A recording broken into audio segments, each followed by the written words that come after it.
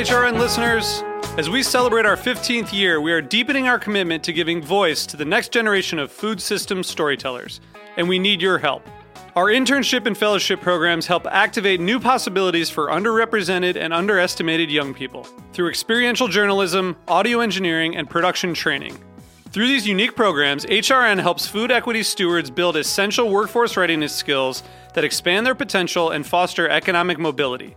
Please consider supporting these critical programs.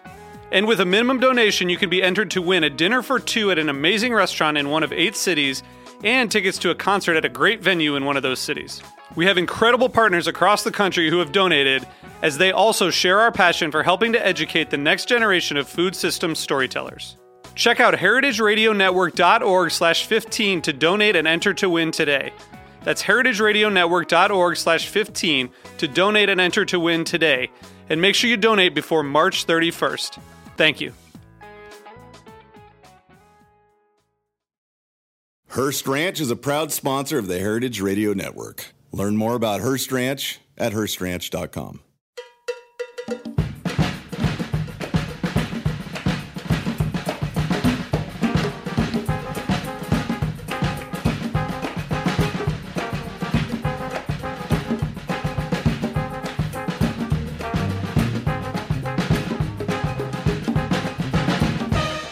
Well, hello. Welcome to All in the Industry on Heritage Radio Network.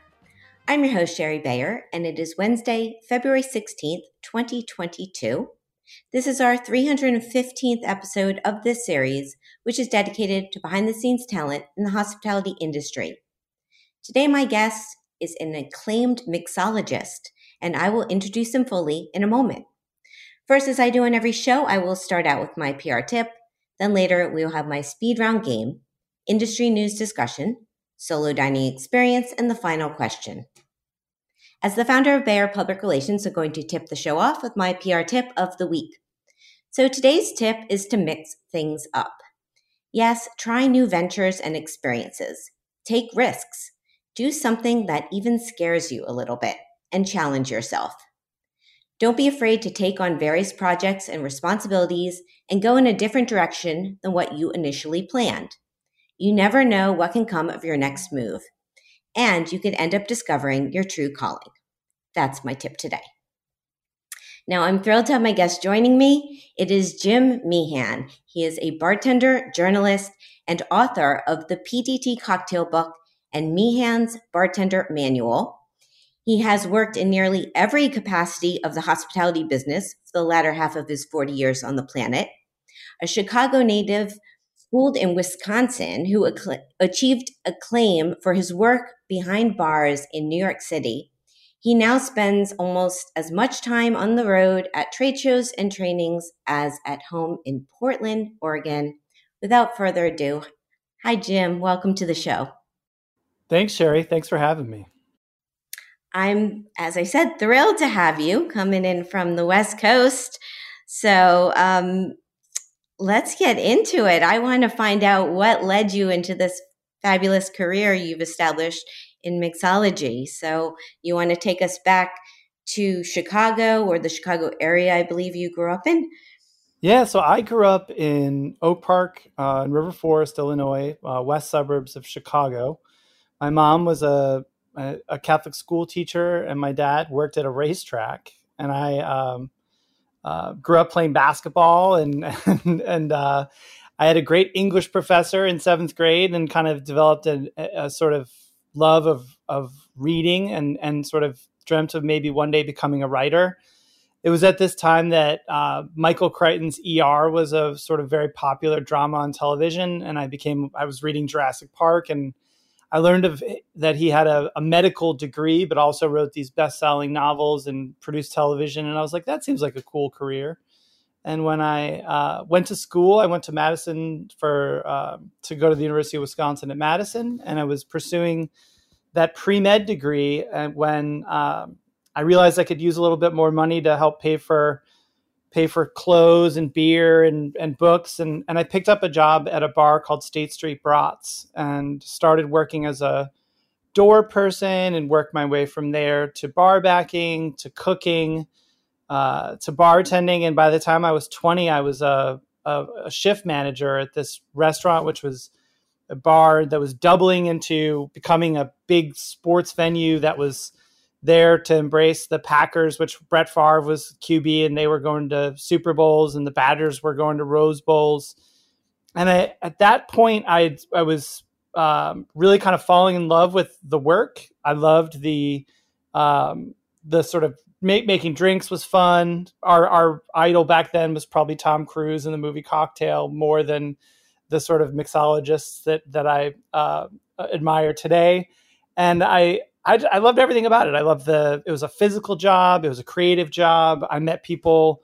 I had a very social, it was a very social job. And to be honest, I was struggling in the pre-med classes, and I was volunteering at the hospital on the weekends and realized that the nurses really did what I thought doctors did. The doctors had these huge caseloads and spent little time with the patients, whereas the nurses that I was working with were spending most of the time with the patients. And I began to notice, forgive me for any of you medical professionals out there listening, the similarities between being a nurse and being a bartender. And I began to notice the affinities that I had as a bartender in building relationships and sort of building community with people, and the way that hospitals had that, but only for a short time while people were sick. And so organic chemistry and calculus really sort of were my death classes. And I pretty much dropped those classes, picked up classes in French and African American studies, and sort of leaned into bartending. I took a year off of school to get residency. And by the time I was back and was talking to people about their careers, I realized that a lot of the people that I met in the bars and restaurants I was working in really sort of like most of them didn't love their jobs, and their happiest point was coming to the bar. And I realized that like, I actually love my job. And so in right around 1997 or 8, I decided that bartending and working in bars and restaurants would be my career. And I ended up finishing school with degrees in English literature and African American studies. And in 2002, I moved to New York City to sort of see where that could take me.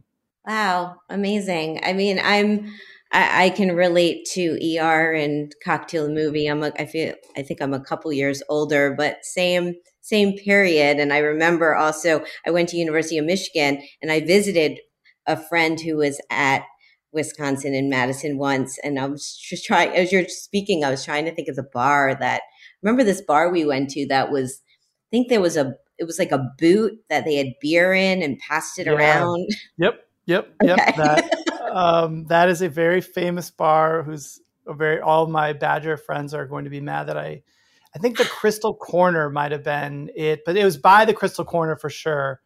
But yes, that might have been it was called the Essen House. It was a classic German bar that was famous for being able to like get beer in all these formats, including a boot. So you probably were at the Essen House. Yeah, well, it was Halloween weekend. I remember it being freezing. It was a very fun weekend, but yeah, I'm glad I got to experience that. I think it was a couple years ahead of you, but it's I'm glad you told. I mean, it's interesting, the comparison with nursing, and then also realizing it's a happy place, and that's what you want to switch to your career to doing, because sometimes people just fall into, it's that side hustle job to make some money, but doesn't become their full-time career. So that led you to New York. And so then when you got to New York, where did you start working? Well, it's interesting. When I was in Madison, I remember reading Bill Grimes's book, Straight Up or on the Rocks, and it was a history of sort of cocktails and bartending. Specifically, a lot of it was in New York. Bill Grimes was the New York Times restaurant critic. And I also remember getting my hands in 2001 on Dale DeGroff's book, The Craft of the Cocktail. And I was aware that Dale had left the Rainbow Room and opened up his own bar. So I was already aware that there were people like Dale in New York who could mentor me, or who I could potentially learn from if I could just get there. And so when I moved to New York, I applied all over I ended up living in the East Village, right in Stanton and Clinton, right around the corner from a restaurant called WD-50, which had just opened. And I applied to bars all over the East Village and the Lower East Side, and no one would hire me as a bartender because I didn't have 2 years of New York City bartending experience. And back then, you sort of looked at the classifieds. Craigslist was just beginning, and so I didn't have that 2 years of experience, and I wasn't really sure how I could get it. And I thought it was really frustrating because I had 7 years of restaurant and bar experience of all types in Madison. Most people thought Wisconsin was like a farm or something like that, like in New York. And so I ended up getting a job at a restaurant called 5 Points on Great Jones between Bowery and Lafayette. And there was a brunch shift that no one wanted that they gave me. And then I trained for months to learn how to wait tables. And I eventually worked my way from waiting tables in that brunch shift to, I think, around 4 bar shifts. And so 5 Points, Vicky Freeman and Chris Praskovides and Mark Meyer and Maureen Meehan, who no relation owned the restaurant as well, really kind of gave me my start in New York City. Amazing. Vicky was a guest on my show not that long ago, a few months ago, and definitely we talked a bit about 5 Points and that popularity of that brunch. Yeah, the funny thing about no one wanting that brunch shift is Vicky introduced me to everybody. I remember Missy Robbins was always there. Jonathan Waxman was always there. Gabriel Hamilton was there. Johnny DeLucy was there. Jimmy Bradley and Danny Abrams were there. And through meeting Jimmy and Danny, they had the Red Cat in Chelsea. And that was a job that I'd always had my eyes on because the Red Cat was a really busy restaurant that had only one bartender behind the bar, just like 5 Points did in those early days. And from there, so I worked at 5 Points for 2 years. And it was before Vicky and Mark and Chris had moved on and opened cook shops. So they were still focused on 5 Points. And Jimmy and Danny and I became friends, and Jimmy told me about a restaurant he was opening in Tribeca called Pace.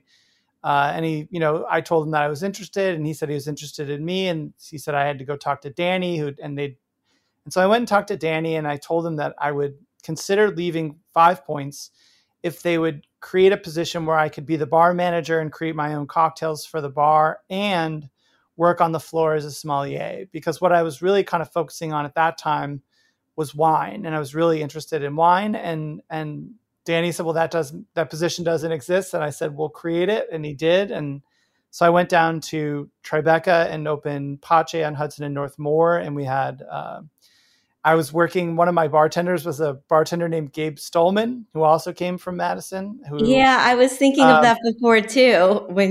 So Gabe was one of our bartenders there, and Joey Campanero is the chef, and their sort of relationship obviously took off after that at the Little Owl.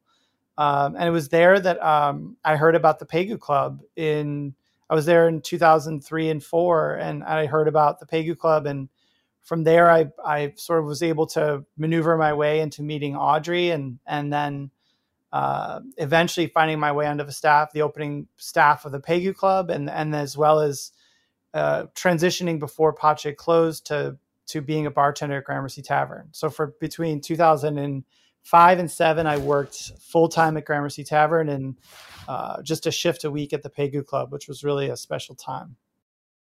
Your history, you just named so many rock stars in our industry. Yeah, it was totally surreal. The doors that Vicky, opened up for me at 5 Points, and then Jimmy and Danny later, and then being at Gramercy and Pegu Club at the same time. When I started at Gramercy, I was the first bartender, I think, that they'd hired off the street in 7 years. I was the senior bartender a year later. They just experienced this huge shift. And that same year was the year that Danny bought Gramercy Tavern from Tom and installed Michael Anthony as the new chef. And so they did a renovation, not a dramatic one, but they did a renovation, and we got re-reviewed. So it was an amazing time to reopen the number one rated Zagat restaurant in New York and get re-reviewed with the longtime chef of Blue Hill.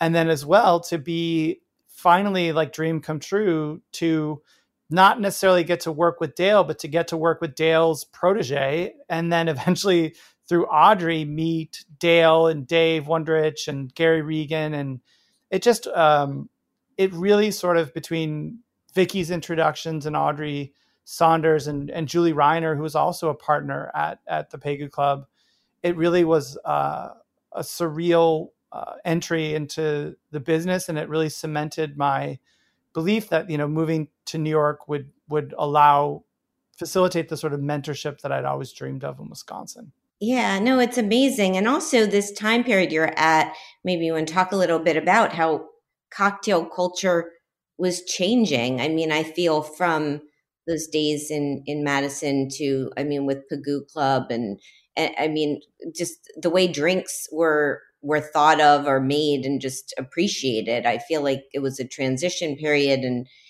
maybe now moving where we're at today, if you, I don't know, want to even jump ahead and how things have even progressed further.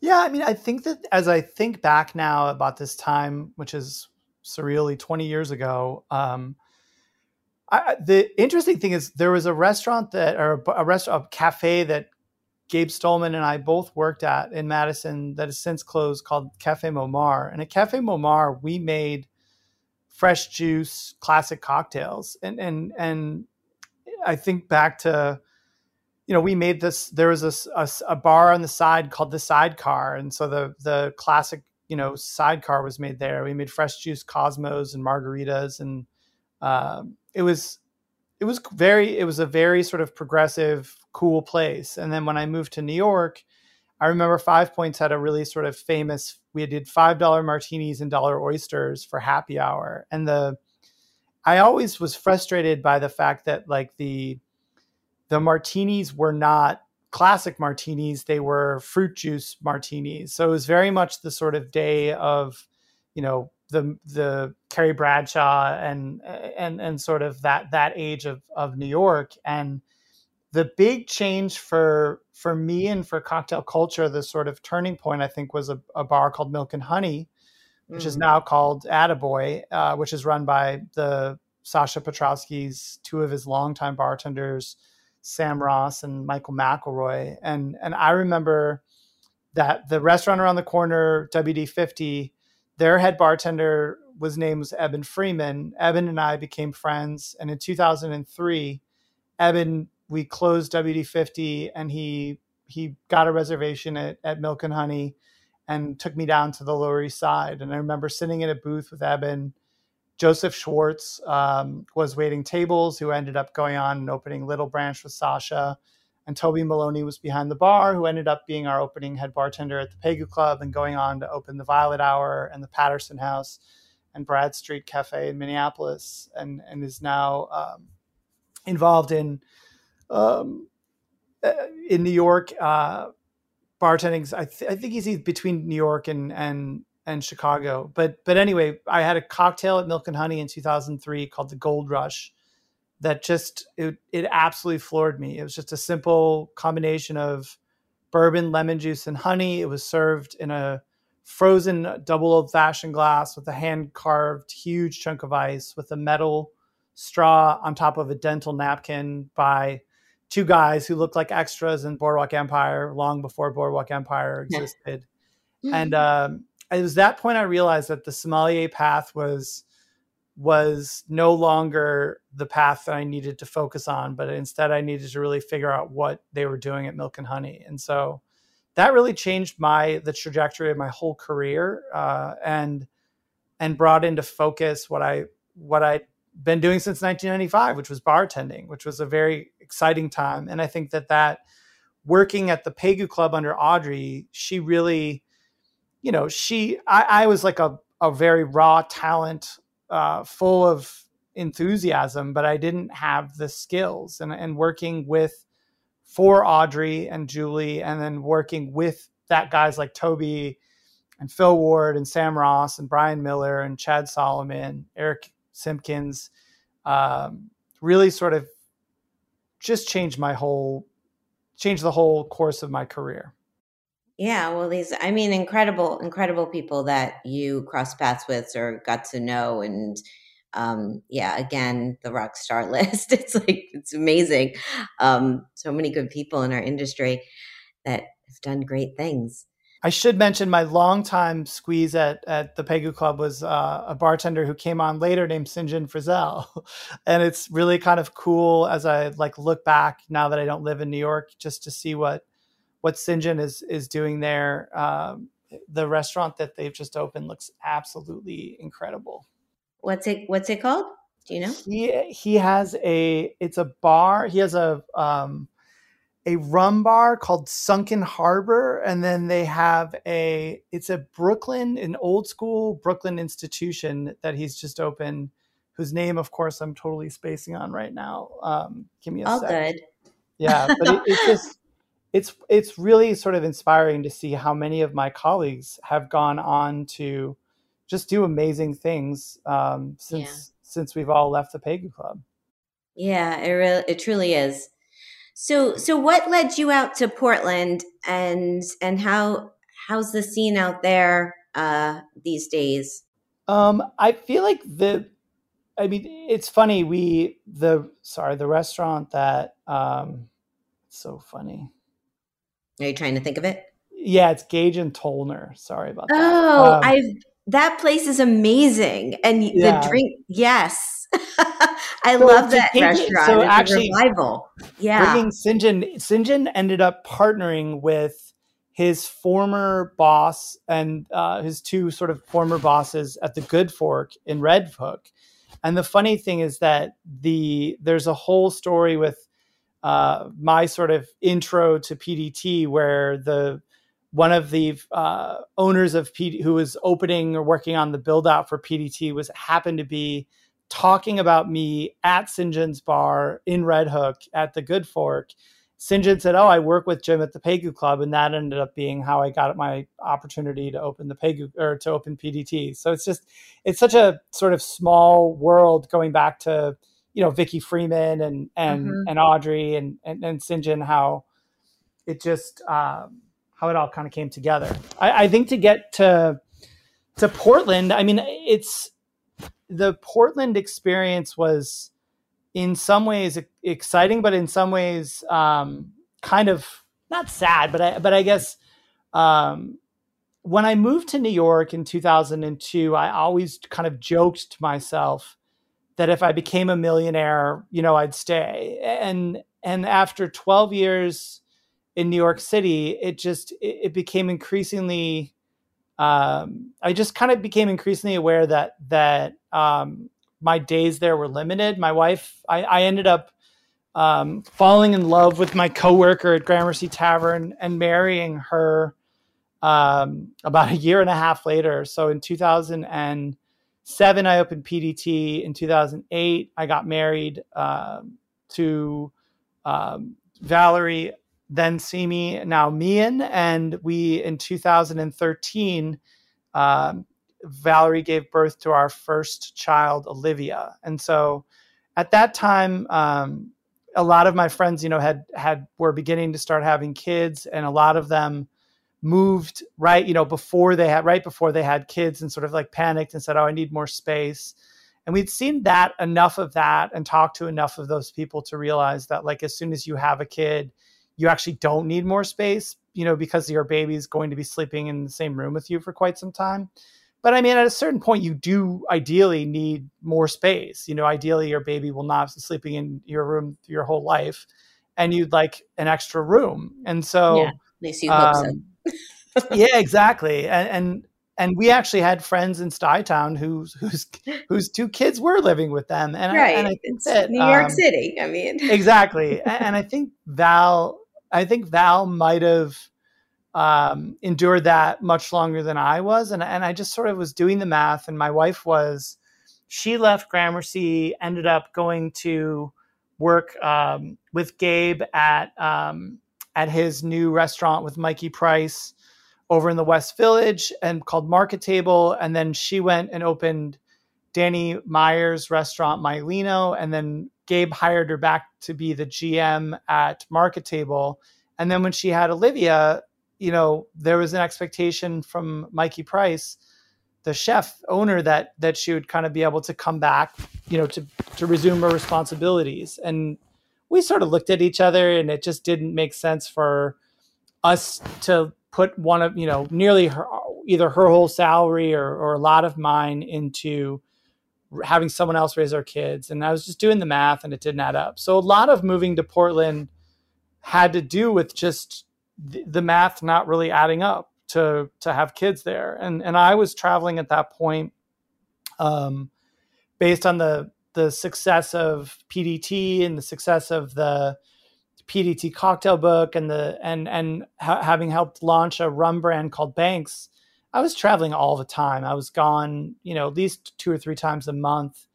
And I was gone so much that New York's a great city to work in, but if you're traveling out of it, it can be really kind of exhausting. And so I sort of presented the idea to all of the people I was working with and said, hey, what do you think about me doing my job from Portland, Oregon instead of New York? And everyone sort of like looked at me funny, and they're like, well, you're never here anyway.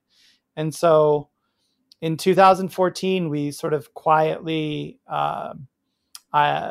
packed up our stuff and moved across the country to Portland. And it was it was tough for Val. She was born in Boston and was raised in New Jersey. So it was tough for her to leave the East Coast. And I think it was secretly tough for me to also leave, but I was excited about the opportunity to kind of come out here. And as I think about my New York experience, they always say, if you can't make it, if you make it in New York, you can make it anywhere. And, sort of New York is always talked about as a land of opportunity. And I very much believe that it was for me, as a kid who kind of didn't, whose dad worked at a racetrack and mom was a Catholic school teacher, who didn't grow up there, it was people took me in, and I think a lot of people were focused on how hard I worked and what I was willing to do, and not where I came from. So, but I really felt at a certain point that we needed to get out of there. And so we moved here, and really for a number of years, I continued to like sort of oversee PDT from afar, and opened a new branch in Hong Kong. And I worked on my second book and continued to work on behalf of the rum brand, and then also continued to grow an opportunity that I got at Food and Wine Magazine with the American Express Centurion lounges. And when I left New York, we had just opened our first lounge in Las Vegas, and today we have 20. So it's just been, for a number of years, I was really just managing my New York career from Portland. And it really wasn't until the last 2 years that I've finally been able to break into the scene in Portland and help open a restaurant here called Takibi. And that was, obviously has been a real challenge because of the pandemic, but it's been joyful to finally be able to sort of meet people and share what I do and how I do it with people here in Portland. Yeah, it's amazing. I'm due for a trip back. I've been out there twice for Feast Portland, Yep. which was fantastic. Both times I went, and have a little bit of a sense of the bar and restaurant scene out there. But I would, yes, I'm sure things have developed more, and it'd be great to get out there and check out your space. And this that you when did you launch Mixography Inc.? Because it's a funny question. When I was in New York, I was helping a lot of my heroes, this super group of sort of bartending gurus, Dale DeGroff, David Wondrich, Steve Olson, and Doug Frost, who were more well known in the wine world, but who were also like deep spirits geeks. Paul Packelt as well, and Andy Seymour had created a sort of school called Bar 5 Day. Bar was an acronym for Beverage Alcohol Resource. And they expanded the Bar 5 Day class into a program for Pernod Ricard called Bar Smarts. And through Bar Smarts, I got to travel with some of the people who had graduated from the Bar 5-day class to help put on these large events where people sort of did a module of the Bar 5-day class and got a certification. And so I was traveling all over the country with the bar guys in Pernod Ricard, and Paul Packelt was he, for the first year. I think that like some of us, like I remember Willie Shine and Aisha Sharp had a consulting company called Contemporary Cocktails, but most of us were just, bartenders. And so Paul was writing us checks to Jacques Bezuidenhout or Jim Meehan. And I think in the second year, his accountant was like, it's better that if you pay these guys, it's better if these guys have their own companies, there's less, tax concern. So the next year, Paul insisted that all of us found our own companies in order to be part of Bar Smarts and Bar. And so at that point, I got a lawyer and created a company called Mixography Inc. And it was, this term mixography was a term I'd heard David Wondrich use to describe the sort of research that he was doing around cocktails that was beyond, it wasn't just history. It was a form of anthropology that he called mixography. And so I liked it. And that's what I named my company. And so that was how it started. And I've really, at points, I'd always thought that maybe I could turn it into an agency and hire other people, but that would require me being more organized than I am. So that's how it started. But you have the Instagram handle too. Yeah, I mean, I did the thing you're supposed to do when you open a company. You sort of, everyone does that. Yeah, so I mean, from a business side, I took the Instagram handle, I took the Twitter handle. I have a website that has all of my work on there, and I keep that up to date. And I mean, at some point, I always thought that this thing could potentially grow. Yeah, no, it's wonderful. I mean, the word I associate with you, like, so you own the word as far as I'm concerned. Before we take a break, let me ask you my question for my last guest. On episode 314, I had on Ariel Palitz. She is the Senior Executive Director for the Office of Nightlife for NYC Mayor's Office of Media and Entertainment. And she's the first that was appointed in this position. And she wants to know, how do you feel after the experience you've gone through over the past 2 years, and what keeps you optimistic moving forward? I think that, my one word answer is shattered. I feel like this has been an absolutely, it's just the hardest 2 years of my 25-year plus career. But I think that what keeps me optimistic is that we've seen, as a sort of social justice reckoning has been combined with the challenges of the pandemic, we're beginning to see the seeds of a new industry that's really taken a really hard look at the labor practices in restaurants and bars, and in from management, down to the way colleagues treat each other. And we're taking a hard look at things like, the legacy of tipping and sexual harassment and biases from race to gender to ageism to sex, sexual preference. And I think that while it's been a really difficult time, obviously, logistically because of the pandemic, just opening restaurants and operating them safely, I think we've had the social justice issues that we've had more time, since we're not busy in these restaurants working, to take a hard look at what's going on and how we run these things. And while we're nowhere near an equitable sort of path forward, I think that the new generation of operators is hell-bent on making this a better industry and a safer, more equitable industry for those who are involved in it. And I couldn't be more grateful for their leadership and for them standing up for a better, future in this industry for those who want to be part of it. Yes. Well said. And on that note, let's take a little break. We will come back, we'll play my speed round game, talk some industry news. I have my solo dining experience and the final question.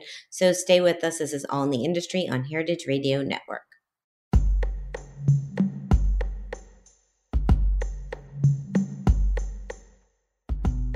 Hearst Ranch is a proud sponsor of the Heritage Radio Network. The Hearst family has been raising cattle on the rich, sustainable native grasslands of California's Central Coast for over 150 years. Piedra Blanca Rancho in San Simeon is the original Hearst Ranch, founded by George Hearst in 1865. George's son was the famous publisher William Randolph Hearst. In addition to being known for building the iconic Hearst Castle, William was, like his father before him, an avid rancher. In his words, "I would rather spend a month at the ranch than any place in the world." Thanks to one of the largest land conservation easements in California history, a joint effort with the California Rangeland Trust, the American Land Conservancy, and the state of California, the working landscape at Hearst Ranch will be preserved forever. Learn more about Hearst Ranch at HearstRanch.com. Welcome back to All in the Industry on Heritage Radio Network. I'm your host, Sherry Bayer. My guest today is Jim Meehan. He's a bartender, journalist, and the author of the PDT Cocktail Book and Meehan's Bartender Manual, and he's the founder of Mixography, Inc. So, Jim, it's time for my speed round. Are you ready? I'm ready. Cool. What this is I'm going to name a couple things, and you get to pick your preference, such as chocolate or vanilla. Okay. All right, here we go. Eat in at home or eat out at a restaurant? During the pandemic, at home. Gotcha. Indoor dining or al fresco dining? During the pandemic, al fresco. Wait, say it again. I missed outdoor? What? Okay. Yeah, I'm an outdoor pandemic diner. Got it. I used to be an indoor and a restaurant eater, but this pandemic has changed my dining and eating habits. Yeah. Well, the pandemic changed my speed round too, because I used to just say eat in or eat out and everyone was getting confused. So I made it more specific. Yeah. So, okay. How about wine, beer, cocktail, mocktail, or champagne? Champagne. Champagne. Tasting menu or a la carte? Tasting menu. Small plates or large plates? Small plates. Communal table or chef's counter? Chef's counter. Tipping or all-inclusive charge? Both. Both. Okay. Okay, a few more. Dive bars or fancy cocktail bars? Fancy cocktail bars. Super fancy. Very fancy. Shaken or stirred? Stirred. Cheese plate or dessert? Dessert. Manhattan, Brooklyn, or Portland? Manhattan. Woohoo. You got the speed. No one ever gets the speed of the game, but you got it. I know what I like. You certainly do. It was great. Very cool. Yeah, I have to say those early questions are, the pandemic has really sort of changed the way that we live, and I hope that when it's over, that some things can go back to what they call normal. But I think that, realistically, like this pandemic will change everything. Yeah, it has. And it, certainly. And I think it's changed people's responses and just how they feel in general. So yeah, I agree. So for industry news this week, I picked out two articles that covering the beverage industry that I figured who would be better to talk to about than you. So the first one was on CNBC, and it's entitled "Tequila Could Overtake Vodka as America's Favorite Liquor as Sales Boom." This is by Amelia Lucas. Came out came out on the 5th, so it's like a week and a half ago. So it's saying tequila and mezcal was the fastest growing spirits category in 2021, and that it's only now trailing vodka a little bit, and they think in a few years it could pass it as the number one. Is this something you would have predicted as well, or see coming? It is somewhat predictable following the Casamigos sale, and in the wake of Terramania's. I mean, the Rocks tequila sold something like I sold some astronomical like 700,000 cases, in its first year. It's just I think the Rock, you could literally look at the Rock and and that would be like the one word answer to that question. I mean, tequila and the margarita has been the most popular cocktail in America for quite some time, and tequila has been gaining popularity. But I think that spirits have always, the success of spirits have always had a connection to Hollywood and how they've been used in film and TV. So this emergence is unsurprising to me, considering the most popular actor in Hollywood has a very popular tequila brand on his hands now. Yeah, yeah. Well, yeah. This article mentions celebrities in the game for sure. It also had another friend of the industry in there, Tony Abuganin, quoted talking about tequila. How he was saying how it's also taken away a bit from people who often would drink beer, let's say, when going to sporting events. That I think, as you said, like with margaritas and even people I think just drink straight, just like good tequila. This is correct. Yeah, I was looking at LeBron James over the weekend at the Super Bowl, who also has, I think, is partnered in a tequila brand. So I think that the ease with which celebrities can create tequila brands and the impact they have as drivers of consumer interest and sales is something that you can trace all the way back 100 years into Hollywood, and I think it's their impact on, as much as I would like to think that like a Tony Abuganim or a Dale DeGroff or Audrey Saunders or a Julie Reiner, has, great impact like some of America's great chefs do. The way that's what celebrities drink has always driven volume and sales and interest in America. So I have to say that I definitely, with nothing against vodka, I've always really liked tequila, and I think that it's an exciting. I'm happy to hear that tequila could overtake vodka. I think it's been vodka since the 70s, so why not tequila now? Why not tequila?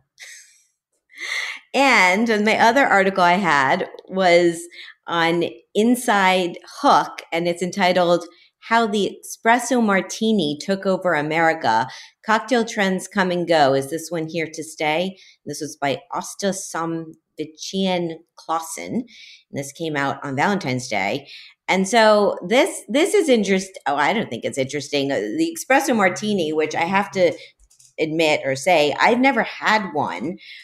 It says it was a big trend in the 90s. It kind of disappeared a little bit, but it's coming back strong now.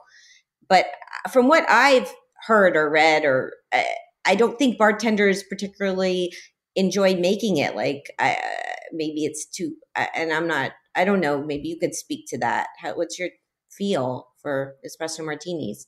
Well, the original espresso martini was the vodka espresso made by Dick Bradsell in London. I'm not sure if he had launched it at the Atlantic Bar or the Met Bar, which one of the bars he ran. But in Europe, a lot of bars and cafes have an espresso machine like right behind the bar, and so making an espresso martini would involve literally turning around, pulling a shot, and then dumping the shot into the shaker, which back in the 90s would have definitely had, a well of vodka because the vodka martini was so popular. So you can see where the drink came from. And I would say that in America, the challenge, especially in 2022, is most bars and restaurants don't have an espresso machine right behind the bar. A restaurant will have an espresso machine, but usually that'll be in like a coffee station where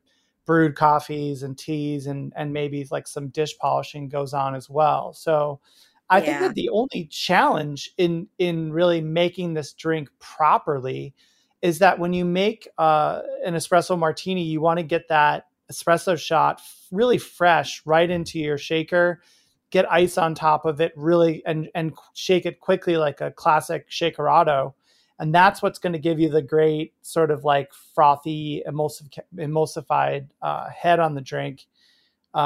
So I'm excited to hear that this drink has come back because obviously I moved to Portland because I love our coffee culture Good, here, and good I love, coffee. yeah. I mean, I think Portland has the best coffee in the country. So I think that the combination of my favorite beverage with my career choice is an exciting thing. But I will say that um, the it's interesting. I tried to make an espresso martini this summer for a book I've been working on with a it's called cold brew concentrate, which I've seen others try to use, and it really doesn't give you the same uh, head on the drink. It doesn't have the same experience as espresso does. So I think that I'm excited about the drink coming back. I'm a little doubtful that it's being made properly, but when made properly, it's a great drink.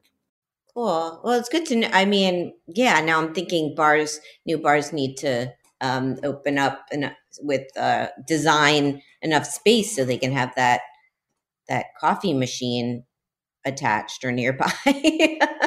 Yeah, I mean, And a great espresso machine's $10,000 or $15,000. A great grinder's $2,000 or yeah, $3,000. I mean, this is a to do this drink right, you really got to spend a lot of right. money. So I don't know. Good luck. Yeah. Yeah, well, and it was also saying that this drink has been popular over the years in countries like Australia, which has a very strong craft culture, coffee culture, and so and and that relates to your Portland. So you guys certainly have amazing coffee scene there. So we'll see. I mean, I get the appeal of it if you want some caffeine and like a double pick me up in a sense. I mean, Yep. so Yeah, the drink made perfectly. The logic is sound, and when made properly, it's a great drink. And yeah, like you said, Australia has incredible coffee culture there. So when done right, this is a fantastic drink. I hope that. So I think this, and given the popularity of Starbucks, and really in the way that it's overtaken places like McDonald's as far as fast food goes, or as far as the way people, use like a place like Starbucks as their third place. I think that this is logical. Just like the rock being, just like tequila becoming the most popular spirit is logical. But I think yeah, that hopefully it, just like tequila, like some of these popular tequilas, in my opinion, aren't very good, and some of them are fantastic. So I think that there's a spectrum of excellence that and a lack thereof on this, and when done well, I think it's a great trend. yeah. It's a good point. Yeah, because there's also this yeah, good coffee, good tequila, bad tequila. I don't know across the board, as long as Yeah. everything's the top and making it correctly. So we'll Yeah, and I see. think that that's, we all have our own preferences. Yeah, true, true. Okay, so before I do my solo dining experience, I just want to make a little announcement. Very exciting. Today, they announced the 13th Annual Taste Awards, the nominees. And this show, All in the Industry, is nominated for 2 awards. One of them is in the general category as a taste award. It's for Best Single Topic Series. And then the other one is a Viewer's Choice Taste Award for Best Food or Drink Radio Broadcast. And so, listeners, you guys can vote, and voting starts now through March 11th. And I'm going to put a link on all my social media platforms at All Industry so you can go and check it out. And if you like this show, we'd greatly appreciate it if you give a little vote. Their main website is thetasteawards.com, and a bunch of other Heritage Radio Network shows are nominated as well. So go check it out. And thank you, Taste Awards, and to everyone who's listening. It's very exciting. Congratulations. Thank you. Excited. Okay, so my solo dining experience this week is at Mena. Here's the rundown.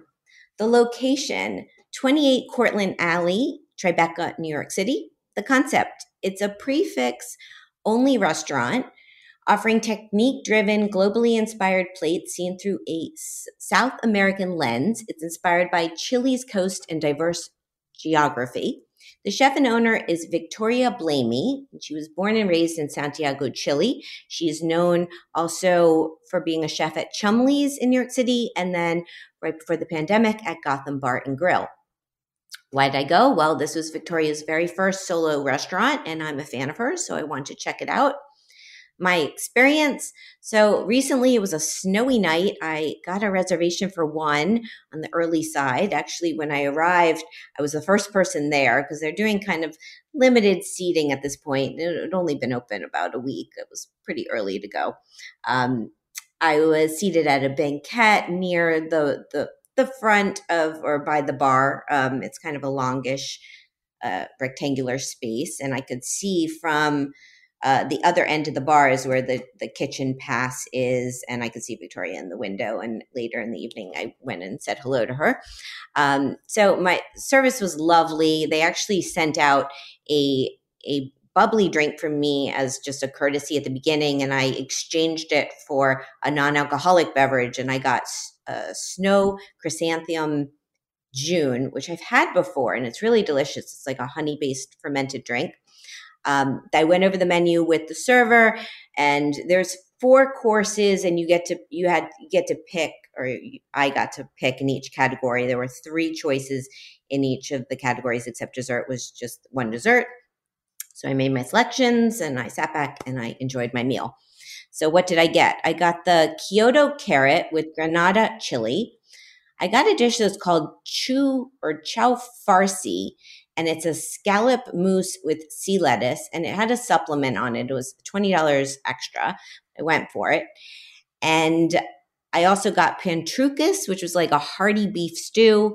Victoria sent out a little taste of this seafood locro, which was more of a seafood type stew with snow crab. And then dessert was milk cloud, which is a seaweed ganache with kelp butter and chili and hazelnut. Yes, all of this sounds like ingredients were very different than what I've typically had, but tell you, it was all super delicious. My favorites were this chow farsi dish, which it was just kind of hard to describe, but it was like a sea lettuce with inside was filled with mousse, and it had different layers, and it had this like savory white sauce. It was just delicious. It was worth the extra. I also favorite was the seafood locro. I love that, and the milk cloud dessert was fabulous. It was all great. So the ambiance. So it's kind of on like a second floor, attached to the Walker Hotel Tribeca, and it's on this alleyway. Across the way is Cheval, if you know that restaurant, and it's like a minimalistic dining room, about 50 seats. I was seated along the long banquette, and there's the bar up front. It's very nice. Good place to go back to for a drink, I'd say. And I'd say it's perfect for date night if anyone's looking for a place to go for that. Interesting tidbit. Esquire magazine named Victoria Comeback Chef of the Year in 2019. She also received 3 stars in the New York Times during her very short time at Gotham Bar and Grill, which again was right before the pandemic. She also last year did a 3-month residency at Stone Barns, which I didn't go to her residency, but I heard it was great. And I think she was playing around with some of these flavors and dishes as well. Personal fun fact, I ran into Ben Leventhal and his lovely wife, Lizzie, at the restaurant. They were on a date night. Ben is the co-founder of Eater and co-founder and former CEO of Resi. So it was really nice seeing them. The cost of this meal was $115 plus a $20 supplement, not including tax and gratuity. So it was a little bit of a splurge, but worth it. Would I go back? Yes, their website is menanyc.com, Instagram at Mena Restaurant NYC. So there you go. Have you, Jim, did you ever have Victoria's food? Maybe go to Chumley's? No, I went to Chumley's like probably in the 90s, but I never got to go after they reopened, after they did the big renovation. But I remember reading about her, and really sort of like wishing I could have checked that out. That sounds like a great dinner. Yeah, it was great. And she's doing food that's very personal to her. I think at Chumley's, I remember having the burger there. She made this fantastic burger, but there's no burger on this menu. She's just like gone a completely different direction. So That's very cool. Well, it's worth checking out if and when you get back to New York City. Yeah, I got to get to Gage and Tollner first, but after Gage and Tollner, that'll be my second restaurant.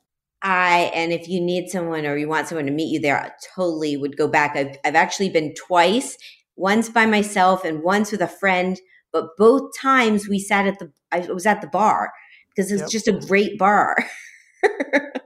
It's a great dining room in general, but yeah, you'll love it. Okay, so it's time for the final question. My next guest is chef and owner Zod Arafeh. His restaurant is Wicked Jane, which is a newer restaurant that opened in New York City in Greenwich Village. It features modern American cuisine with a tasting menu and a la carte options. I was working with Zod when he initially launched his restaurant, and we're still he's not currently a client, but he's a friend, and I'm super excited to talk to him about his restaurant and his experience. So, Jim, can you please ask a question for Zod?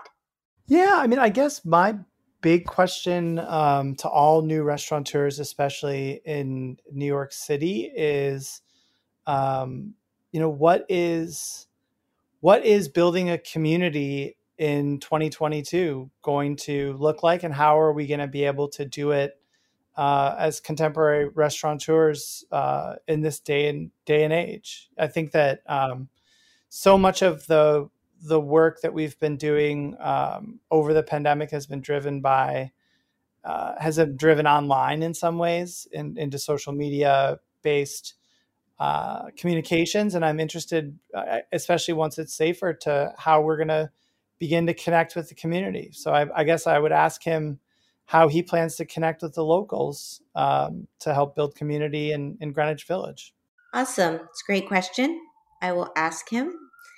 And that's the show. It always goes by so fast. Yeah, we had so much to talk about, but it went fast.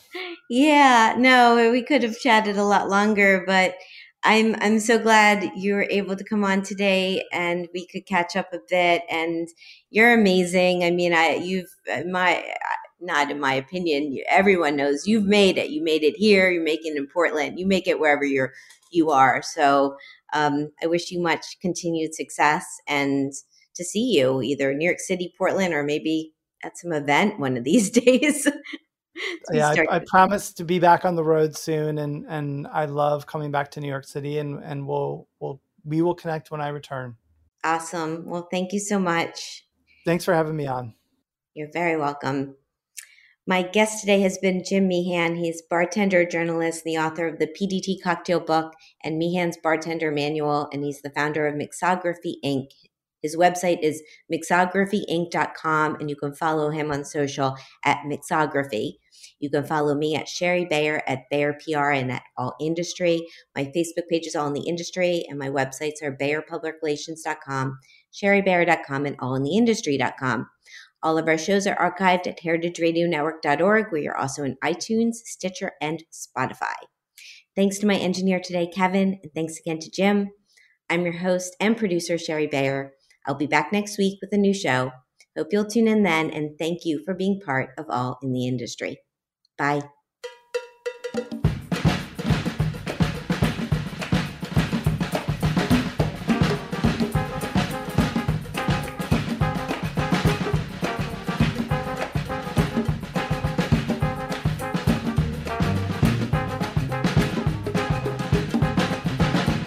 All in the Industry is powered by Simplecast. I'm Sherry Bayer, and you're listening to Heritage Radio Network, a member-supported podcast network broadcasting over 35 weekly shows live from Bushwick, Brooklyn. This year, HRN is celebrating 10 years of food radio. For the past decade, we've been taking you behind the scenes of farms, restaurants, breweries, school cafeterias, and more. It's been 10 years, and we're just getting started. Learn more at heritageradionetwork.org.